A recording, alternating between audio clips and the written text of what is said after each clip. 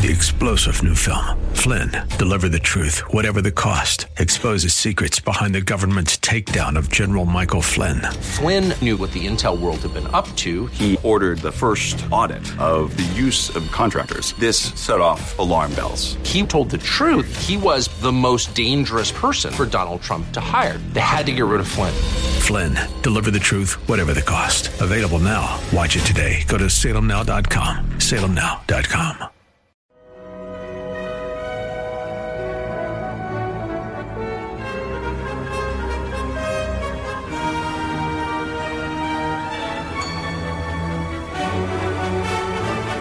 Welcome, Patriots. Welcome back to the Battle for 1600, our regular update with my friend, former colleague in the White House, Boris Epshteyn, with regards to the crazy year it's been and the crazy year it will be for the next 250-odd days. That's Welcome right. back, Boris Epshteyn.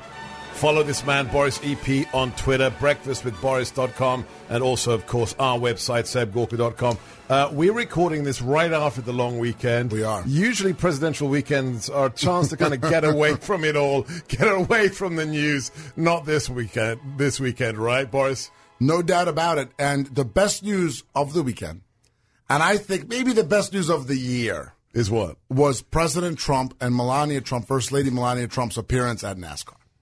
Because that is what, how many people do you think? 100,000? How many people? Probably. Huge crowd at Daytona.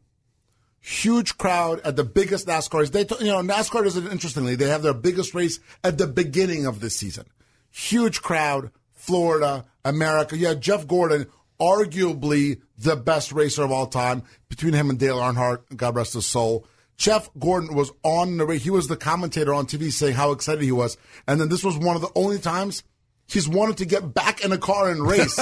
Well, you saw that interview. The president, he said, I might have to get in the car as well. Maybe. And the president, first of all, coming in on Air Force One, over 800 feet, buzzes the crowd, imagine? Lands right next to it, gets in the Beast, drives around, which George W. Bush did too, but what no president has ever done is the President Trump paced the field. Yes. He set the pace he sets the pace for the country. I want to know how they decided which Secret Service agent was going to be the guy behind the wheel to take the Beast as the pace car around the NASCAR. How cool is that, huh? And then, gentlemen, start your engines. All right, great. Unbelievable. Unbelievable. I posted on Twitter, there must have been a vehicle in front of the Beast that took an incredible photograph of the Beast banked on the track. How did they do that?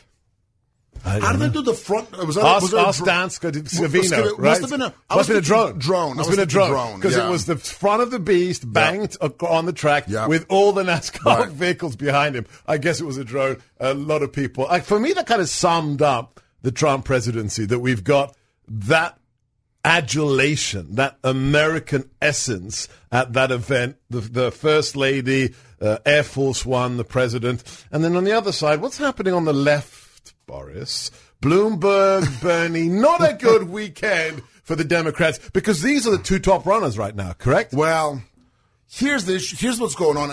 And I'm still, this podcast is going to be up today. Battle for 1600. What we're doing is we're discussing this race, and we'll be discussing a lot of what this Democrat dumpster fire is doing between now and when they finally choose a nominee. It's only getting worse, isn't it? Which, by the way, may not. I predict that there's a chance that they do not get a nominee up until convention, which I believe, correct me if I'm wrong, is in July of this year in Milwaukee, which, interestingly, they just had to suspend the people running their convention in Milwaukee for abusive workplace practices. So the Democrats... From Iowa to Milwaukee, this is not a good story for the DNC. Iowa caucuses, disaster. Nevada caucuses, which are coming up on the 22nd, are building up to be a big league disaster because they're using pretty much the same app, and it's a mess. Which came from Shadow Inc., that the three lead technical individuals of worked for Hillary Clinton's campaign, and the same Shadow Inc. that created the app for the Iowa caucus. This is just a statement of fact, was paid $42,000. Mayor Pete's campaign, Pete Buttigieg. So if you're looking for theories about why this is going so south, there's more than enough evidence there. Let's talk about specifically this. Iowa disaster, Nevada disaster. Don't have a candidate who's really a true leader. And now even the convention, which is the end from the beginning, which is the Iowa caucuses, to the end of their primary process, which is the convention, they are having a nuclear level meltdown with the Democrats, and it's a total mess. You had Biden, who was the presumptive nominee, really. It's as if he's forgotten in the last few days. Which we'll talk about. I actually still do not fully accept that Biden is dead in the water. Why? Because he is the establishment guy? He's got name ID. Name ID. Right. And it is still so wide open. And Bloomberg, is saying stupid things as he's often done in his career. Bloomberg is not known as a good retail politician.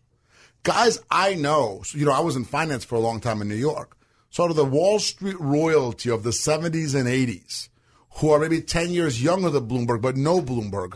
Bloomberg obviously made his money on that Bloomberg terminal. So it was a Wall Street conduit. It's a Wall Street tool, right? It's sort of instant messaging for finance. Right. Those Wall Street guys most do not like Bloomberg. I'm not going to say all. Because he's aloof, because he says strange things, because he's, almost weirdly reserved, and he's obnoxious. He thinks he's better than everybody. We're going to talk about some agriculture and some amazing cuts about Hispanics and blacks that have come out from I guess, the Democrats who don't like Bloomberg have been leaking this footage. But first things first, we don't rehearse this. We're completely natural ad hoc on this show. Boris, given this fascinating background that you have in finance, in Wall Street, on various campaigns, then in the White House, in the Trump White House, along with me, let me ask you this. Because this is something that's kind of troubled me over the last few days. How can you be a 54 billion, latest count, he's up to 63 billion, whatever. How can you be an uber successful finance guy in Wall Street with as lacking a charisma? Don't you need, you said retail politician, right. Don't you need to have a little bit of that kind of political sense, what we call in the UK, nous, to function on Wall Street? Or is it just a geek who made good? It's the latter. It is. It's the geek who made good, and it goes exactly to what I just told you. Right. You know this, and that's why you're as successful as you are at being on radio, at being in the media. You read people well, right, Seb? You know this from just your intuition, which I have heard empirically, which is people on Manhattan, people on Wall Street, do not like Bloomberg, right, even though they used to work with him, because he used to go around saying how he's the greatest thing since sliced bread, how his terminal was amazing. And guess what? You've got to give it to the guy.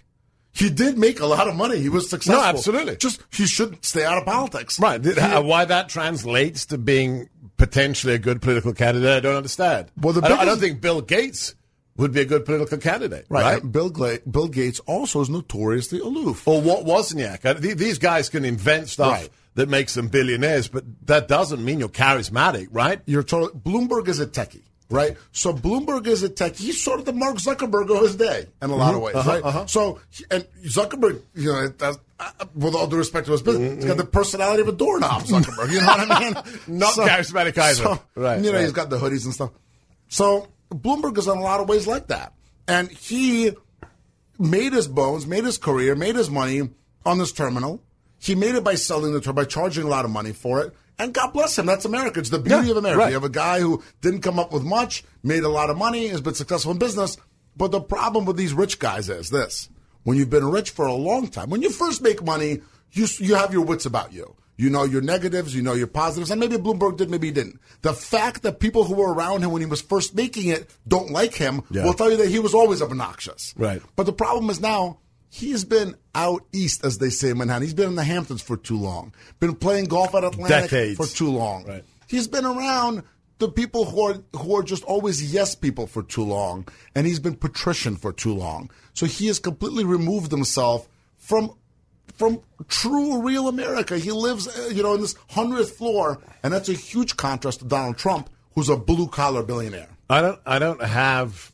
We have 3 audio cuts for this podcast. I'm not sure if we also have. Is cut 4 available? Okay, so you used the word patrician, and this is stunning. I mean, I worked on a farm as a kid. Right. This is. There's many other things we can discuss. But let's just play what has been going around the internet in Oxford, Bloomberg talking about how stupid farmers are. Cut 4. To be a farmer. It's a process. You dig a hole, you put a seed in, you put dirt on top, add water, up comes the corn. Then we had 300, you could learn that. Then you have 300 years of the Industrial Society. You put the piece of metal on the lathe, you turn the crank in the direction of the arrow, and you can have a job. And we created a lot of jobs. 98% of the world worked in agriculture. Today, it's 2% in the United States. Now comes the information economy. And the information economy is fundamentally different because it's built around replacing people with technology. And the skill sets that you have to learn are how to think and analyze. And that is a whole degree level different. You have to have a different skill set. You have to have a lot more gray matter. Now, the idea that feeding Mayor Bloomberg, is a function of dropping a seed in the dirt, watering and coming back a few months later. Isn't that the essence of the arrogance of these people, Boris? Well, I tweeted out at Bloomberg a picture of these modern-day tractors, modern-day technology. I mean, combines. The GPS program, combine harvesters, the drones, satellites. Right. The modernization of agriculture, actually, in a lot of ways, is what's brought America to where it is, right? I mean, you go from the cotton gin on, right? And then the modernization of agriculture is what's developed the world. But there's an underlying issue here that's deeper than a misunderstanding, apparently on Bloomberg's part, of how agriculture works. The deeper issue is disdain. Yes. He has disdain for groups of people. He has disdain for the Bernie Bros, which, by the way, hey, Mike Bloomberg, Mini Mike, Mikey Mouse, which, by the way, I wanted to get you I like Mikey Mouse. I know. Is that you? I came up, actually. Ooh, I like that. Have you sent that to the boss? I haven't sent it to him yet. You need to. I'm holding off on it until we can really guys, fully if you're fire listening, it. we want you to meme Bloomberg's face on Mickey Mouse's ears. Send it to us. Tag us, Boris EP, Seb Gorka on Twitter. That is very good. Mickey Mouse, Mikey Mouse, perfect. You heard it here, Mikey Mouse. You heard it here first. And it was a combination effort between me and my wife, actually, to be honest. Oh, right. Yeah. Hat tip. Hat tip to Lauren Epstein. We came up with it together. So Mini Mike, Mikey Mouse, one thing, he doesn't understand how agriculture works. But forget the technology. Bernie, it's not about that. 100 years ago, you needed to know the seasons, the weather, crop rotation, soil quality, the idea that this guy thinks you drop seed. Could you imagine if he ran a farm? He'd be starving by the end of the week. I definitely wouldn't want to be eating off that farm, I'll tell you that. That's not a farm I wouldn't want to be eating. No. The issue is that he has disdain for groups of people. Yeah. And Bernie Bros. So, Mikey Mouse, if you win somehow this nomination, do you not think you're going to need the base of the Democratic Party, which, by the way, is not made up of 78-year-old tens of billionaires? What do farmers think of that when they hear that? Farmers think that he looks down on them. Yeah. The Bernie Bros think and know he looks down on them. You've heard his comments on race. You know his. By the way, I'm in favor of stop and frisk. I am. Me too. I always have been. Me too. But guess irrespective of skin color. But guess what? Totally irrespective of race. Weapons. It's about weapons. But guess what? We're not doing. What? We're not running for president in a liberal Democratic Party. Let's listen to this comment, which is as bad as the farming one. This is 9 years ago on PBS. He is, again, as you said, Boris, talking about a whole segment of society based upon skin color and ethnicity and just saying they are too stupid. Mike Bloomberg, cut 3. This cohort of black and Latino males aged, let's say, 16 to 25 that don't have jobs, don't have any prospects, don't know how to find jobs, don't know what their skill sets are, don't know how to behave in the workplace.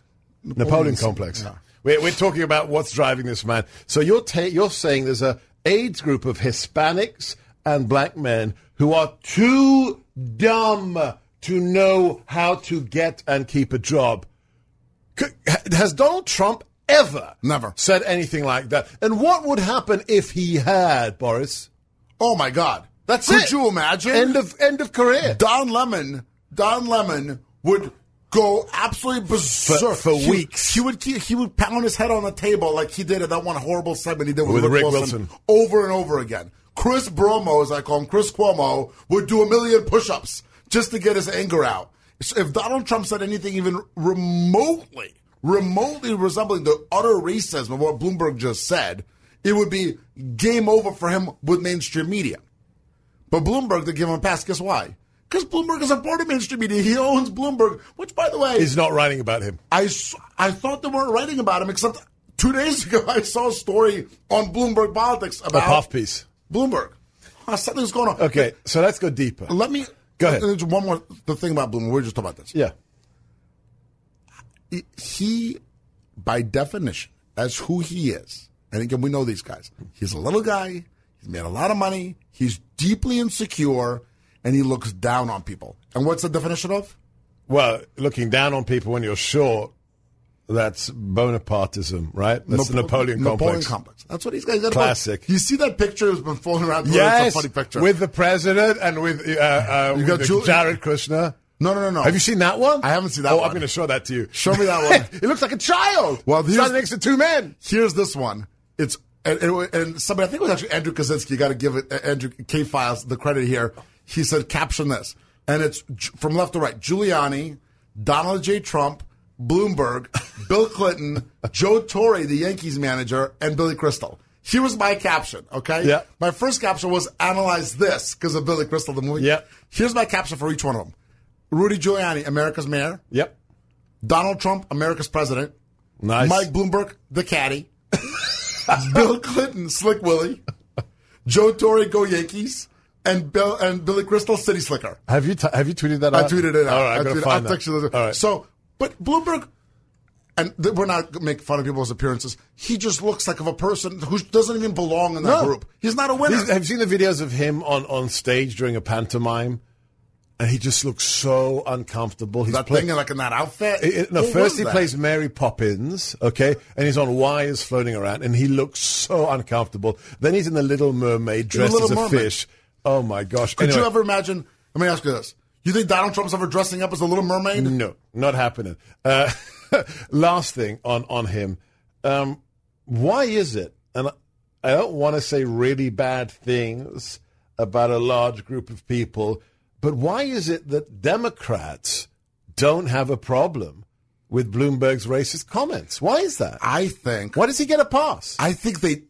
So I'm not sure he's getting a pass. I'm not sure, but he is doing better in the polls, but it's yet to be seen what happens. There's a lot of time to be left. Remember, right now, Bloomberg has 0 delegates. Yeah. Bernie, Buttigieg each have, 23, 22 right. delegates, somewhere there. And you need over 1,500 delegates. Bloomberg doesn't have any delegates left. Let's see what actually happens. Okay. I think that this enthusiasm about Bloomberg is similar to the enthusiasm about the recession that that Joe Scarborough and the others had that never happened. They all want Bloomberg because they know Bloomberg's got a lot of money, right. And they think in their old way of thinking that money wins elections. Well, guess what? Yeah, we got outspent by Hillary Clinton. Factor of 2, 3-1. Wow. If you count the PACs, campaign okay. 2-1, right. PACs 3-1. Right. So it's not about that. It's one word that wins elections. We've talked about it. Yeah. Remember what that is? It's authenticity. It's authenticity, my friend. Before we get to our special guests this week on the Battle for 1600 with my buddy Boris Epstein, one last audio cut. This is from the other leading candidate, Bernie Sanders, who's not even a Democrat. It's incredible. He's an independent. Don't know how he's going to get a nomination from a party he's not a member of. This is a video after he visited Moscow during the Cold War with his wife for their honeymoon. Cut 9, Bernie Sanders. Point out that when we were in Moscow, for example, I think most of the people here also were extremely impressed by their public transportation system. The stations themselves were absolutely beautiful, including many works of art, chandeliers that were beautiful. It was a very, very effective system. Also, I was impressed by the youth programs that they have, their palaces of culture for the young people, a whole variety of programs for young people, and cultural programs which go far beyond what we do in this country. We went to a theater in Yaroslavl, which was absolutely beautiful, had 3 separate stages where cultural programs are put on by professional actors and actresses, including a puppeteer area. And the cost, the highest price of the ticket that you can get, was the equivalent of $1.50. He was impressed. It was lovely. The culture was superb. Where were you in 1988, Boris? In 1988, 1989, when he was in Moscow, I was a child in Moscow. I was were you impressed? 6, 7 years old. I was impressed with the length of the bread lines. You know, I was impressed with the fact that when you go to the store, there was nothing there. And Bernie Sanders obviously was fooled by what the KGB or the Soviet Foreign Ministry at the time showed him. And he probably thinks strippers like him too. Okay, Bernie Sanders, because he's not putting it on. He sounds like he's really wow. No. The culture's great. The gulags not so much. Culture nice. What a joke I'm making is right, and it's sort of an old boy's joke is that. You know, he's the kind of guy that goes. I'm not saying he does, but if you went to a strip club, hypothetically, Bernie Sanders went to a strip club, and a nice woman, she likes me. A nice woman, did a little dance for him, and then took money from him. He said, "I think she really likes me." Guess what, Bernie? You just got fooled. Right. And Bernie Sanders went to Moscow, and then actually a second part of the clip is his wife talking. Yes, and we have that as well. And she talks about how great all of the opportunities are, and how great it is for the kids. You know, let me tell you this. As a Jewish kid in Moscow, and this is no joke, no overstatement, from a young age, my parents did not feel safe letting me out to play in the courtyard of our apartment building. Of your own building? Of our own building. And you know why? Why? Because here, and I've said this to you, here I could look Greek, I could look Italian. In Moscow, Russia, a chubby kid with dark hair is unquestionably Jewish. And my first name is Boris, my last name is Epstein. Right. And this so you'd be physical violence would be a problem. Potential. Wow. This undercurrent of anti-Semitism was so ingrained. This is crucial because he's Jewish. So Bernie Sanders, and is now trying to remind people of that after running away from it for years. Yeah, absolutely, it wasn't his political identity, and he goes to one of the most anti-Semitic regimes for his honeymoon as an American Jew, right. And then he sings its praises. And then he praises it. And also, you know, even from someone he's a congressman at the time, I believe, right? From a U.S. elected official, a member of Congress, you'd expect somebody to be more astute because keep in mind, 88, 89 is the full-on downfall of the Soviet Union. Right? Gorbachev is 85, and then it's collapsing from there. 89 is when the Berlin Wall fell. Right? So he is singing the praises. As this regime is completely. Oh, cheap tickets. Wonderful. What a wonderful play. There's no one else here. You know? Otherwise, Mrs. Lincoln, how was the show? Oh, my gosh. You know, ouch. That's what he's doing, this guy. And it's embarrassing at the time. And you know what's even more embarrassing? What? Is that at least I haven't seen it, and I'm willing to be proven wrong. I have not seen a full disavowal from him of those things. No, have I've you? seen nothing. Absolutely nothing. Now, if it's out there, please tweet at us. Please let us know. We'll use the audio. We'll use the audio. We'll play it and totally. we'll acknowledge it. Yeah. But I haven't seen it. And the question for Bernie Sanders has to be posed, has to be asked. Do you, Senator Sanders, disavow your support for the communist, anti-Semitic, authoritarian Soviet regime? Yeah. That's the question. That's why he's our guest. That's why he's my co-host on The Battle for 1600, Boris Epstein. Follow him, Boris EP, and go to breakfastwithboris.com. I'm Sebastian Gorka. This is The Battle for 1600. And now, where's our guest? He's in the building. Stand by for our special guest here on The Battle for 1600. I know you love the witty repartee between Boris and myself every week on The Battle for 1600, but we have to have our special guest, somebody that brings us back down to earth, talks about what's really going on, gives us a deep dive. We're the political operators, the voices, the faces, the talent. Now we bring in the real experts, and this week somebody I have massive respect for. His organization with Tom Fitton. Tom Fitton Judicial Watch is one of the 4 organizations I really think is saving America, along with the Heritage Foundation, Turning Point USA, and the NRA. He is Chris Farrell, Director of Investigations. Do you get a badge? Do they give you a badge and a gun at Judicial Watch for being Director of Investigations? I don't need one. Nice. There you go. He doesn't need one. They're already scared of him without his badge. I feel so safe. I love it. For those, you've been a guest on America First several times, but for those of you who are new to this podcast, in just 30 seconds, who's Chris Farrell? What did you do before Judicial Watch? So I've been at Judicial Watch for 20 years now, so just a short period. But before that, I was an Army intelligence officer, and I did mostly counterespionage work, but I was also trained as a clandestine human intelligence case officer. So you know how to find bad guys as well as wrong guys. Correct. Correct. So that was my misspent youth. Good. Well, you are the perfect individual for navigating the rat's nest, the viper's den, the swamp that is D.C. I asked you to come on today because of all the incredible developments in just the last really 4 or 5 days in terms of bad guys, sure. DOJ decisions. So we have incredible news with regards to General Flynn's case. We have really interesting news with regards to the case against Roger Stone, and then very disturbing news with regards to Andrew McCabe and the declination. I'm on fire about that. Yeah, you're not the only one. My Twitter feed exploded. I went on there and said, guys, calm down. I know you're pissed. Relax for a second, because just the Clinton email leak charges are at issue right now. That doesn't mean that Andy McCabe, swamp creature par excellence, is scot-free, is no longer in legal jeopardy. I want Chris Farrell to explain to us the big muscle movements in those 3 issues. Yeah, I think the most important thing to remember is that Mr. Durham has not spoken. Right, he hasn't said. Right. The only time that he's spoken was an official statement where they disagreed with I.G. Horowitz, correct? Right. And so I think with respect to analyzing McCabe and any jeopardy or any exposure that he has legally, Durham is still a wild card. And so... With what kind of reputation? With a very tough reputation. I mean, he took down Whitey Bulger and all sorts of FBI corruption up in Boston. So he putting bad, guys dirty in badges, bad dirty cops, agents. Right. Exactly. And so, we haven't heard from him, and I expect that we will. And there's folks who are, ready to jump off windowsills and stuff, and I'm not there. I think there's still a long way to go, and just, keep your powder dry. So let me ask this question. As an attorney, right, I look at these cases, and I take a step back, and I didn't practice, criminal litigation, but I studied it, obviously, extensively.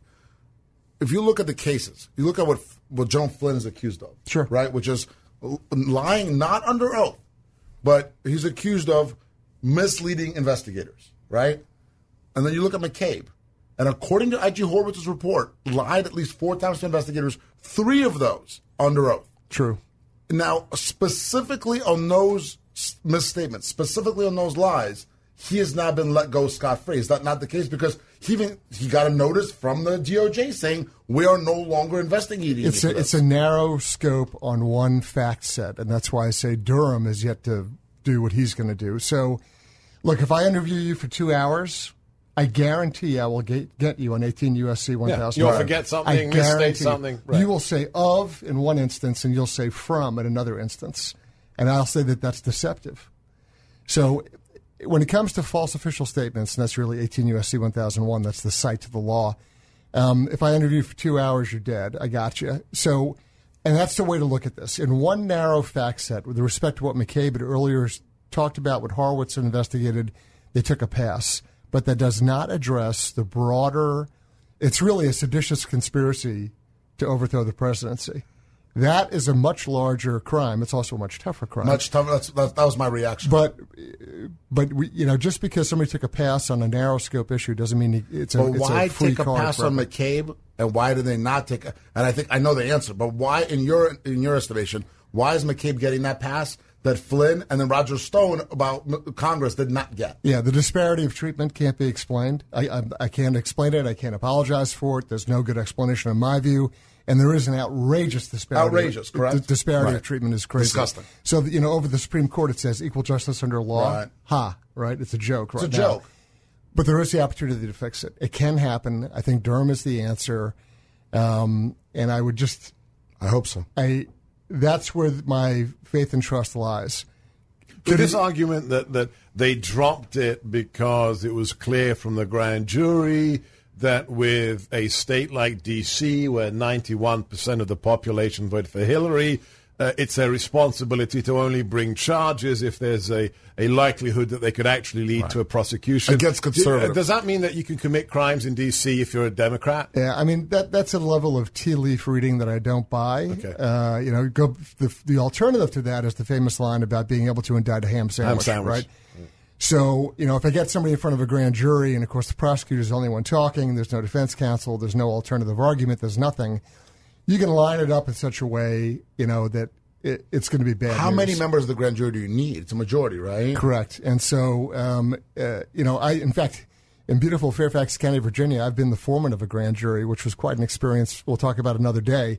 But, a grand jury just needs a reasonable suspicion or a belief that there's some reason that this should go forward. It's a very low threshold. Well, let's ask another level of question. So right now, a grand jury was impaneled on this, on the Andy McCabe issue. They did not come up with an indictment, correct? That grand jury was impaneled in D.C. Or one was not even presented, right? I guess that's a possibility, but there's prosecutorial discretion, right? And so the prosecutorial discretion may have been on the part of DOJ that they never even actually brought it before the grand jury, which would be, in my opinion, malpractice. But since the grand jury operates in secret, no one knows, and the grand jury was extended. But here's the question: he was not indicted by that grand jury. Could a grand jury be impaneled in Virginia? Could one be impaneled somewhere else in New York? Could one be impaneled in anywhere else in D.C. or in Hartford, Connecticut, where Mr. Durham is? Right. Is that possible, or is that double jeopardy at that point? No. So now we get legal stuff here. Yeah, it's not double jeopardy unless he's gone through a court case. Correct. And he hasn't gone through a court Correct. case. So there's a lot of wiggle room. Let's just put it that way. All right. So Durham could. So just to drive this point home, Durham could still take McCabe's apparent, according to the Inspector General of the DOJ, lying under oath, and still get an indictment against McCabe on that. Yeah, they can. He could. So the photographic negative of that is Manafort, where DOJ took a pass on him years earlier. In 15-14. And then came back and said, wait. Right. You spent too much money on your suits. Yeah, and then went after him in Your a way. mortgage application was badly filled. You got Donald Trump elected. You helped. You helped. You participated. Therefore, you're a criminal. You participated in Donald Trump being elected. Therefore, we're going to go to town on you, try to squeeze you. Oh, wait, you got nothing to give? Well, now you're in solitary confinement, and we want to ruin your life. Well, this is a big negative, but it also points out the disparity. Just for the record, this is a big day. You're sitting in front of the TV screens. I can see them. So we have a full pardon for Bernie Kerik, Commissioner Kerik, from the president moments ago, and also a commutation of sentence for Blagojevich. So he will not need to finish his sentence. Just want to add a little judicial. Here's a fun Blago point. Yeah. So we sued for and have pursued the FBI 302s, the reports of investigation or interview on that case of Obama, because President Obama was interviewed with respect to selling of his Senate seat on Blagojevich. What happened to that? We're still waiting. But all I'm saying, and it's an appellate process. But with the commutation, it essentially becomes a moot point. Right?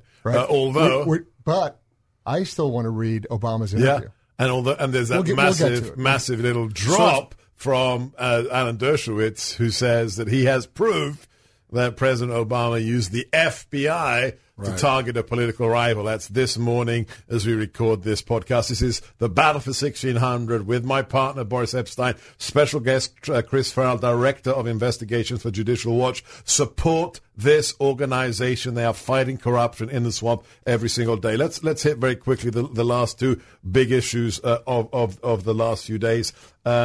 Roger Stone, Mike Flynn. Roger Stone, it's absolutely clear that this is a mistrial. I need to hear Chris Farrell's take. And then with regard to the indefinite postponement of the Flynn trial, doesn't that mean the sword of Damocles is hanging over this man's head in perpetuity? Yeah, justice delayed is justice denied, and that's a position that General Flynn's been put in. Right. The entire thing is a sham. It's a nightmare. And,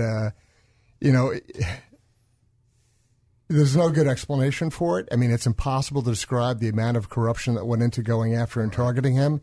Look, if you go back in time when General Flynn was director of DIA, he made enemies at the FBI and Department of Justice because he wasn't playing on the team. He was sort of very aggressively running the DIA the way that he saw fit. Trying to fix it. Correct. And that also disturbed various, it broke some rice bowls over DOJ and FBI. And so there's a lingering hatred, and that you see this manifest in the way that he was going after. What else did he do? Well, he did a lot of very good things. And then he helped Donald Trump get elected. National Security Advisor designate for President Trump. And he helped Donald Trump get elected. And the other thing is the common thread. And when you see the seditious conspiracy that was designed against the president, the one man who could have unraveled the entire thing in about 30 seconds once there was some exposure to what they were actually doing and plotting, General Flynn would have seen through it in about 20 seconds. And he would have gone to his boss and said, they're setting you up. They're trying to destroy you. Right. So the first thing they had to do is take Get rid of him. The senior most knowledgeable, most direct knowledge, contact, training, experience, etc. Right. The guy who could look at it and call it rotten in 2 seconds, they had to get him out of there and make him a criminal. And that's exactly what they did. And we were both in the building at that time. We were in the White House. That interview, which I believe was, a week in, not even, just a couple days in. So we were both there. And as you well know from your experience, when you start a new administration, there's a million things going on. Things are running around. From what I understand, General Flynn thought that this was a debriefing in terms of him coming into his post. The FBI said, "Can we have a chat? Can we talk?" And he said, "Sure." Collegial discussion. And then after that, Comey said to Congress, right. General Flynn did not lie. And now all of a sudden he gets indicted. Come on, it's a total joke. So what has to happen with both Flynn and Stone? General Flynn, I think... Just drop the thing, make the whole thing... Yeah, this is also an opportunity for, I think, Attorney General Barr to exercise some discretion and say, there's been such a pattern of abuse and an erratic judge, no? Emmett Sullivan... hot and cold. He hot and cold is the way to describe him. I've seen him be very aggressive and very strong on some issues. Okay.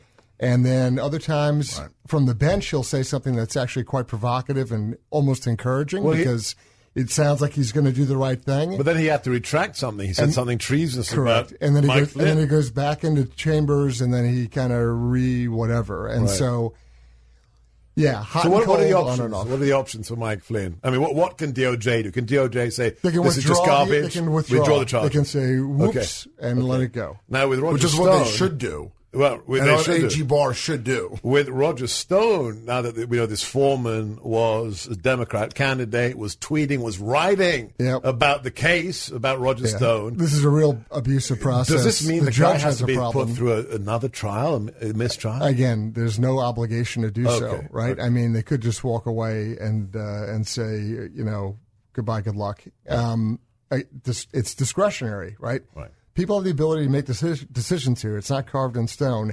And when you see this fact pattern, which is quite damning, the abuse, the distortion, the jury foreman. How did it come out? How did the news about the jury foreman come out? Do we know who? What was the genesis of that? That's a good question. I don't know. Because that's interesting to know, right? Where does it was a news report? I think it was a news report. Yeah, I know, but if you walk it back, like who kicked it out? Who dropped it out? I don't know. It may have been. Because to your point about walking away, now the 4 overzealous, let's be honest, investigators who were on that case, the remnants of the Mueller investigation, the prosecutors, the 4 overzealous prosecutors, they're all gone now, right? No, I think gone in the sense of from the case. You think you got to remember, as Attorney General Barr is sitting at the top of the Department of Justice, he has about 6 people he can rely on, and the rest of the entire body. Yeah, if that. The rest of the entire body, the rank and file of the Department of Justice, is an army of Sally Yateses and Bruce Orrs. Right. That's who mans the rank and file, filling the cubicles. And so you have Attorney General Barr up on top, and he's trying to do the right thing. He has a small handful of people he can actually rely upon. And the body operating underneath him is deep state, is at best neutral and at worst actively undermining what he's doing. I've said it before, of all the corrupt agencies and departments, DOJ was the most corrupted, in my opinion, under the Obama years. Well, if you look at everything else, the DOJ was a cesspit. Last question, if you've got one, Boris, jump in. Despite everything that's happened in the last few days, you still have faith in AG Barr, Chris Farrell? I do, yeah. Absolutely. Good. The spat over the tweets, the president's opining via Twitter. The really cynical part of me says, "Hey, we need to have a fight." Okay, let's have a fight. I'll slap you on this cheek. You slap me on that cheek. I'm not worried about it. Right. Any number of people have gone on the record saying the president has full faith and confidence in Mr. Barr, and I think the vice versa. And the fact that the president has an opinion and exercises it aggressively. The flip side again, more photographic negatives, is you have Eric Holder openly proclaiming that he's the wingman. Wingman. So give me a break. This clutching of pearls and getting the vapors and collapsing because the president has an opinion. Grow up. Baron Boris? On that note, knowing having the honor to know the president as I do and Sebastian does, I don't think it was predetermined. I don't think it was organized, but I think it played out a lot of the way you're saying. It played out in that it's actually a positive to show some distance. So I don't think they sat down or give each other calls and, hey, we're going to do but this. It's humanity. But I think the beauty of Donald Trump is that things tend to work out the way they should with him. Right. And the way this worked out is, Donald Trump tweets, that's his right as an American citizen. And the president, A.G. Barr, says, hey, I need some space. Here's my question for you. Why doesn't the Attorney General, and I know how our system works, but in the end, it's all up to the Attorney General. Why doesn't he just come in and say, you know what? Stone, done. The country's been through too much. Flynn, done. The country's been through too much. He may do it. McCabe, let Durham rock and roll. He may do it. I mean, Fat Lady hasn't started singing or started singing. Yeah, look, there's a process. Lawyers are wrapped up in process and procedure. It's what they check their brain at the door, their intellect, and they very largely rely on the entire procedural thing. And so it may not be ripe or at a point where he can exercise that without creating more hysteria, more arm waving, and just ridiculous commentary. So he'll let it play out, and. The problem is America watches too much Law and Order, and they think that everything gets solved in 42 minutes minus commercials, right? It's not clean. It's not pretty. It doesn't always work out the way we want it to. And to your point on Rod Blagojevich, that took a long time. The president indicated a long time. Even in this administration, I think the president indicated months ago that he was going to over a year. Same thing. Yeah. So these things take time, but in the end, under this president, justice is being served in a way we haven't seen in a long time. Guys, if you've enjoyed today's special edition of the Battle for 1600, subscribe, write us a review on your iTunes podcast app, and most especially support this organization, Judicial Watch. Chris Farrell is Director of Investigations, judicialwatch.org on Twitter. Judicial Watch. I'm Sebastian Gorka, Seb Gorka on Twitter, with my buddy co-host Boris Epstein at Boris EP. Catch you next time. God bless. God bless. Bye-bye.